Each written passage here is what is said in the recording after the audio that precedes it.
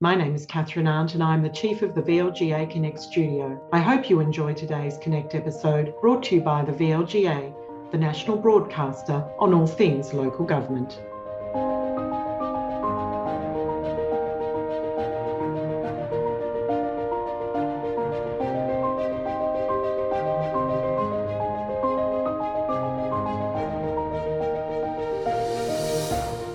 Hello and welcome once again to our election series of interviews. And today I've got the pleasure of speaking with Councillor Andrea Metcalfe, Mayor of Bendigo, but also Chair of Regional Cities Victoria. Andrea, welcome. Thank you very much, Steve. You're welcome. No problem at all. We're really pleased to talk with you because there's a lot going on in regional cities, and you've got an advocacy program associated with the election and presumably whoever wins government, a lot of priorities to talk about. So let's get straight into that. But before we do, can we just talk about Regional Cities Victoria? Who are you? Who's in that and what do you do? So we're the 10 biggest regional cities in Victoria and we're home to over 600,000 people. So Geelong, of course, is the biggest regional city. Bendigo, Ballarat, and I'll just run through the list now. It's not in terms of size. There's Warrnambool, Latrobe, Shepparton, Horsham, Mildura, Wangaratta and Wodonga. So that's the 10 regional cities. Wow, it's a diverse mix. You cover the state, you support a range of different sorts of agriculture and industry. That's it's a big remit. It is. That's what we said. We're right across the state. So what works in one area doesn't necessarily work in another. But we do work very well together. Andrea, before we go into the four key advocacy areas that you've got, can we talk about what the characteristics are of those cities that perhaps might be really driving the need for investment from government now? Yeah, so we know that during COVID lockdowns that people moved out to the regions. They could have already been living here but working in Melbourne and commuting, but actually when it came to COVID, it meant that they could work where they lived. But we also had a number of people move out to the regions. And so we know our population increased. There was an increase into the regions higher than an increase in percentage-wise moving into Melbourne. So we do have that happened. It was, if you move from metro to the regions, it was affordable housing at that stage. So there was people that were upgrading their properties. That happened. And of course, put the prices up in the regions as well. So it's meant that all our regional cities are planning for the future. And we're planning out. Like I'll say here at Bendigo, we're planning out to 2050 with a population of 200,000 people. But we're all planning out going now, what are the things that we have in common? So we know, we've got issues around infrastructure that we need to be opened up to make sure that we can provide that housing. But I will say there is a really good opportunity within the regional cities, and it's around the Commonwealth Games. Because it is about the four sites, but from a regional cities perspective, it's about how all of the regions and all of the state benefits from having the Commonwealth Games in the four lead cities that have got them: Geelong, Ballarat, Bendigo and Latrobe. And I know you're all talking, Andrea, about not just the presentation of the Games, I suppose, but the livability and the impacts post the Games being conducted. Absolutely, because we do know already where the athletes' villages are going to be. We know which sports are where. Not all of the venues have been nailed down, but most of those have been sorted out at this stage. But it's also then, what does it look like from a tourism perspective? Because we know people aren't going to come just out for the Games. They'll come out, if you're going to travel from around the other side of the world, you'll be staying a bit longer than a week to do the Games. It'll be, well, while I'm here, I'll spend 2 or 3 weeks and I'll do this and I'll do this. So we want to make sure that across the state and across our regional cities that we're all working together for tourism opportunities. I might even come back to that shortly because I'm just thinking through your list of members, Andrea, and there are hidden sort of gems in every one of them in terms of things to see and do. Can I stay on the livability topic? And I know that throughout regional Victoria, in the regional cities, there's a proud history around education and the provision of quality secondary or primary, secondary, and indeed tertiary education. You've got an advocacy position in relation to that. We do, in terms of when we're looking for it from an education perspective. We have universities in our regional cities, and we know the regional cities are going to need skilled workers. All of the regional cities, we're all talking about the same thing. It is around housing affordability, and it's making sure that we've got workers as well, skilled workforce.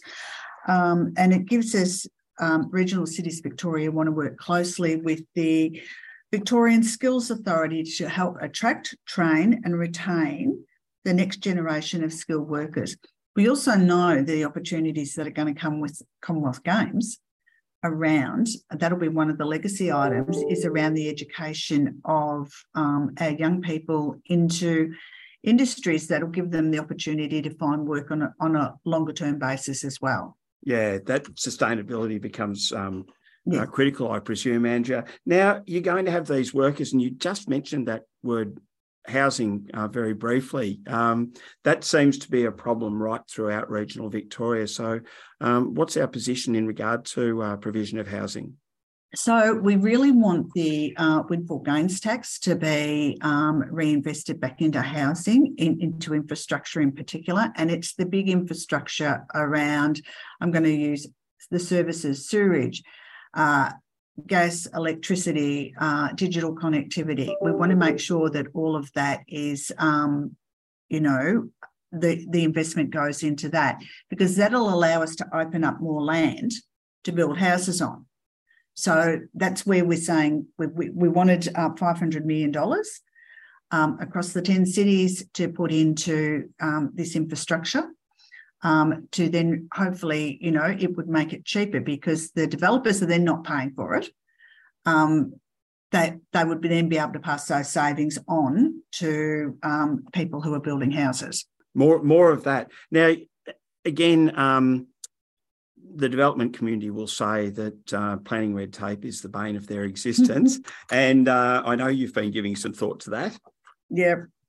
Look, we hear from that all the time, and one of the things I always say is planning processes are very slow, and we actually want to streamline processes and fast-track decisions that will make it easier for land to be able to be opened up.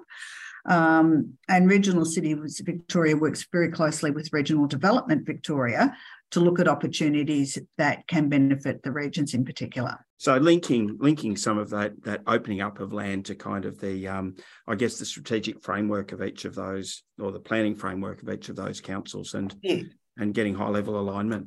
Yeah, that is exactly what we need to happen, because really, we can go to meetings with our local planning people, and they'll go, by the time if we want to open up a new tract of land, it could be 2 or 3 years by the time we get it, if it has to be rezoned, and then we actually have to put in a planning application, then we have to do the subdivision. And they go, we've got a whole lot of money that's invested up front that we don't have a return on straight away. And it doesn't help that going through the planning process is so slow. Yeah, and it's pretty difficult for the councillors to not be able to commit, having not considered the application. So ways of actually giving certainty earlier sounds like a fine thing. Andrea, in terms of, we'll come to road infrastructure shortly, but just in terms of the livability of regional cities generally, what are the sort of infrastructure priorities and perhaps funding mechanisms that might help us to get there? So we actually asked for a $200 million infrastructure fund from the state government as part of our election committee. It was a regional living fund. And it allows cities to invest in civic, community and cultural infrastructure and open spaces. So when you do move to the regions, you want to make sure that you've got access, as I said, to libraries, to art galleries, to theatres, to open spaces. You want that, things that you're normally used to living with. If you live in metro areas, you want to make sure you've still got access to those things as well. So we want a $200 million regional living fund to allow us to make that investment. To really presumably ensure that there is absolute quality of life for your communities. Now, talk about Bendigo in particular, because I happened to be in a conversation a week or so ago with one of your citizens. I was quite gobsmacked, Andrea, by some of the names of the corporates who have located to, like multinational corporates who have located in Bendigo. And I presume all of the regional cities could lay similar claim. What are the needs with business attraction? Because you're doing pretty well at the moment. Yeah, so here at Bendigo, ours is really around industrial land, because we have our manufacturers saying we need more land. So this council's actually taken the position of purchasing land to be able to set up an industrial park. We're now working with the Victorian Planning Authority to get that going through, because it's got to be rezoned, and to make sure that then we can get services out to there. So we're working with the state government on that. And then we know already that there are businesses that are saying we will move out there as soon as that is available. So is that about increasing the scale of existing businesses, or sort of strengthening the local supply chains, or is there a bit of both? Well, it's increasing the scale of existing businesses, but it then gives new businesses the opportunity to move out to the regions as well. So we think that that's a great way to be able to do it. From a business perspective. Look, it was only just recently that Councillor Margot Rourke and I were out with a local business, and what they do, and it's and I'm going to say in that software electronic business, and they actually 99% of what they make goes overseas. So it's just, it's just, I would have said, just an average sort of a building. Yep. And there's all this work happening in it, and it's just amazing what they do. And we have, our manufacturing industry is really strong. And I would say, before I came on council, people would say, oh, manufacturing is dead in Bendigo. And I'm sure the other regional cities hear it as well. And it is just so far from the truth. Our manufacturing industries are doing really well. Yeah, and what I've heard you say is there's a national interest in terms of the export payback. Yes, yeah, exactly right. So it is just, we want new businesses to come to Bendigo, as do all the regional cities, because we know it provides job. And when we talk about jobs, we also wanted that, guaranteed spend from the state government into regional areas of 20% of the total budget into regional areas that we could audit each year to make sure that we did get it. But it gives some certainty around being able for businesses or new industries to set up and go, well, we know we're going to get this work from the state government because they're going to be here and they're going to be investing. So it gives that certainty around jobs.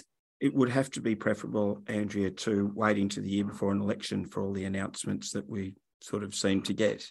I know. Hey, what about we keep going though, because You've been on a roll on jobs, and you touched on it before, the place of regional tourism.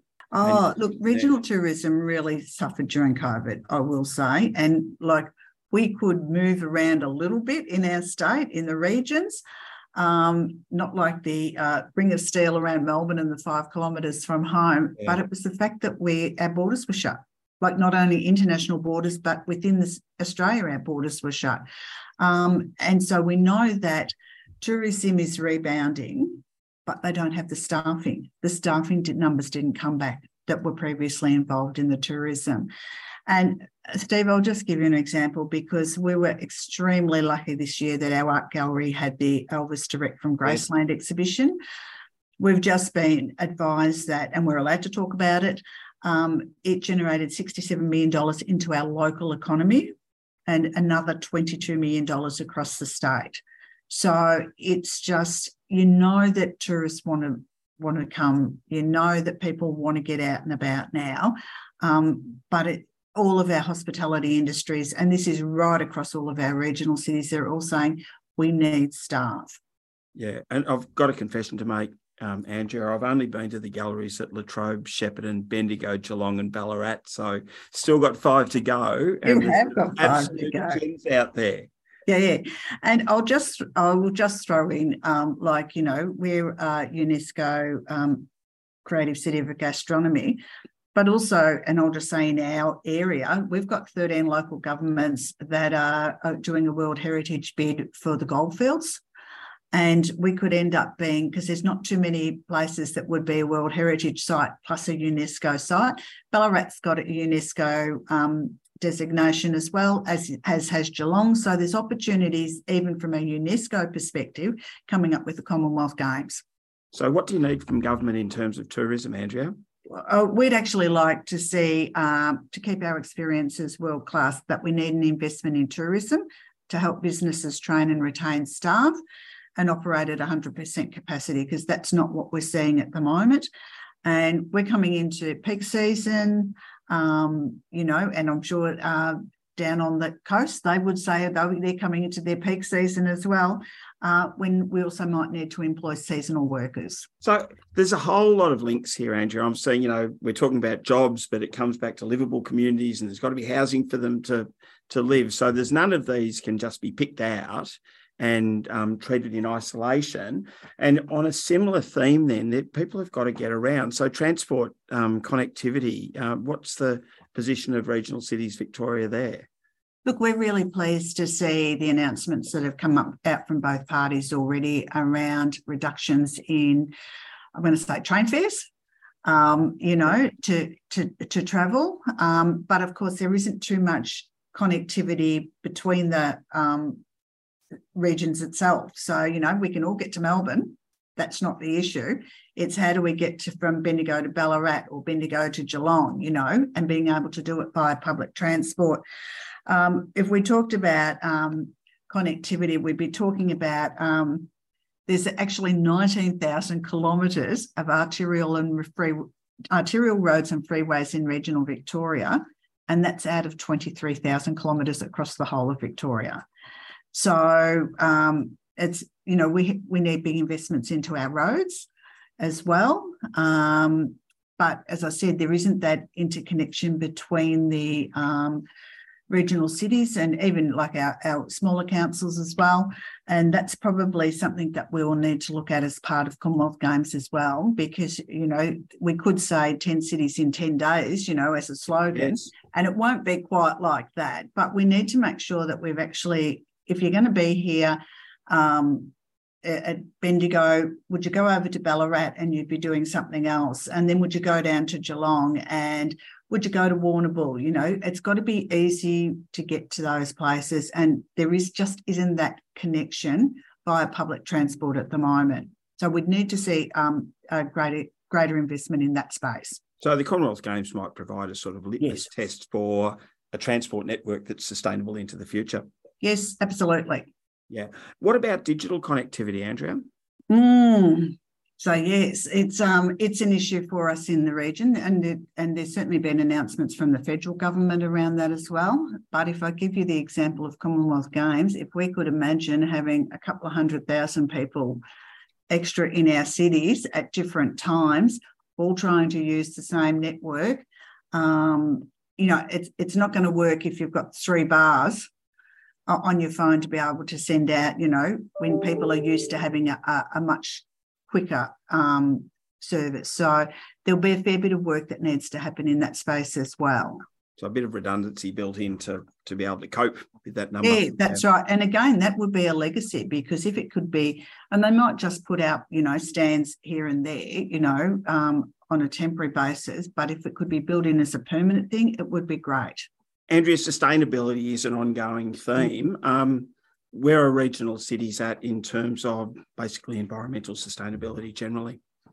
So, and I will just drop this into Comm Games again, just in terms of the fact that when we talk about sustainability, we're talking about buses that are electric across all of the regional cities. We're talking about tree planting for every child, or every person in the state as part of the Comm Games to help make them, we say carbon positive. Birmingham did carbon neutral. We want to go one better and be carbon positive. So that's the conversation that we're having. But we all know, we only have to look at what's been happening over the last few years, that we all have to work together to find a solution to fight climate change. And we want to ensure that any infrastructure that we do is sustainable and it is directed to regional projects. And it is about making sure, and we'll talk about waste in a minute, but actually reusing those resources that would otherwise go to landfill, putting them into projects so that we're not using raw products as well. So we've got to get smarter about that part of it. So I'm hearing a real investment in circular economy, yes, and sort of foresight in the way that we're making these decisions. Now, you touched on the waste and refuse topic, Andrea. So we actually think it's a huge opportunity for councils managing waste and realising the potential of the circular economy. Bendigo is doing quite well on that. I know Ballarat is as well. There's a great part of the responsibility lies with us to manage waste, because we're the service that, picks it up every week. At the moment, it is, some councils will start to move towards a fortnightly pickup of garbage and maybe weekly organics. There'll be some thoughts around that. But there's a lot of money that's gone into the landfill levy. It's revenue that's going out of the councils, and we think it should be reinvested in waste processing and upcycling facilities, and that these could happen in regional areas, which would also bring jobs to regional areas as well. I know at Bendigo, we might say that of all the money that we've put into the landfill level, we've got about a 3% return on it. So, and it's not a 3% return. I presume you're saying you've got 3% of it back. Yeah, exactly. That's what I mean. So we think that there's opportunities, though, in regional areas to do some of this circular economy work. And as I said, I do know there's areas that are working on that, across our regions, and some of them are more advanced than others. But yeah, it's just work that we still need to do, and we need investment to be able to do it. So is the message in regards to the landfill levy that a good start would be that it be unlocked? Yes, that would be fantastic. I don't think it'd just be regional cities that would say that. I think you'll find some kindred spirits. I think we will. Andrea, and on the flip side, just a bit of a side issue, the floods recently have affected certainly a couple of your member councils. Any sort of messaging in terms of the impacts of floods on your member councils? So I have been in touch with the mayors of Shepparton and at Mildura. So Mildura are still waiting for the peak to hit. And initially they thought the peak would hit in the middle of the month, and it is now saying it's this coming weekend. There's an awful lot of water laying around in paddocks as we head up north. But Mildura wants to make sure that any packages must be easily accessible. They want information on flood funding and recovery for both council and businesses will come and talk to councils. So we need that information up front. Shepparton are in recovery mode, and the floods for them have exposed some infrastructure that they think is quite dated, and they'd really, again, highlights the importance of their bypass to them. Now, that's been an election commitment as well. So we'd like to see those things happening. So I'm hearing you say that your member councils would like clarity over what's available. They want easy access to funding. I think you sound as though you're kindred spirits with the rural councils in terms of building back better in regard to infrastructure, and the fact that what it's identified is some real pressing infrastructure priorities that perhaps could be fast-tracked. And that building back better is a key part. And I'll just say, when I do a lot in Campaspe councils, and, we had also Hepburn Council, are going to build back the same path 3 times in 18 months. And you go, why couldn't we build it back better the first time instead of having to build it 3 times in 18 months? So that's a real push. And that's certainly from a regional city's perspective as well. And I know what you said. That's not a criticism of that council. It's a reflection of the nature of the funding at the moment. Yes, that's exactly right, because they could only put back what they had in the first place, which if it's a gravel path and you suddenly get another flood go through, you've lost your path again. Whereas if they'd actually been able to put in, I'll say, a concrete path, and even reusing recycled materials in footpaths, it would have helped. Yeah, and they wouldn't be having to rebuild it again. So we're back to some of your recurring themes around the circular economy, the opportunity for more livable places, and the package generally. Andrea, just to close out, if anyone's in any doubt, perhaps in Spring Street, what is the elevator pitch for investment in regional cities? So we actually did put through an election prospectus, but for me it boiled down to, there were three things. It was around housing, it was around jobs, and the third bit was around the reason for living in the regions, and they're great places to live in. They sure are. Andrea, it's been an absolute pleasure talking with you today. Thank you so much. Thank you very much, Steve. Really appreciate your time. Great. Thank you.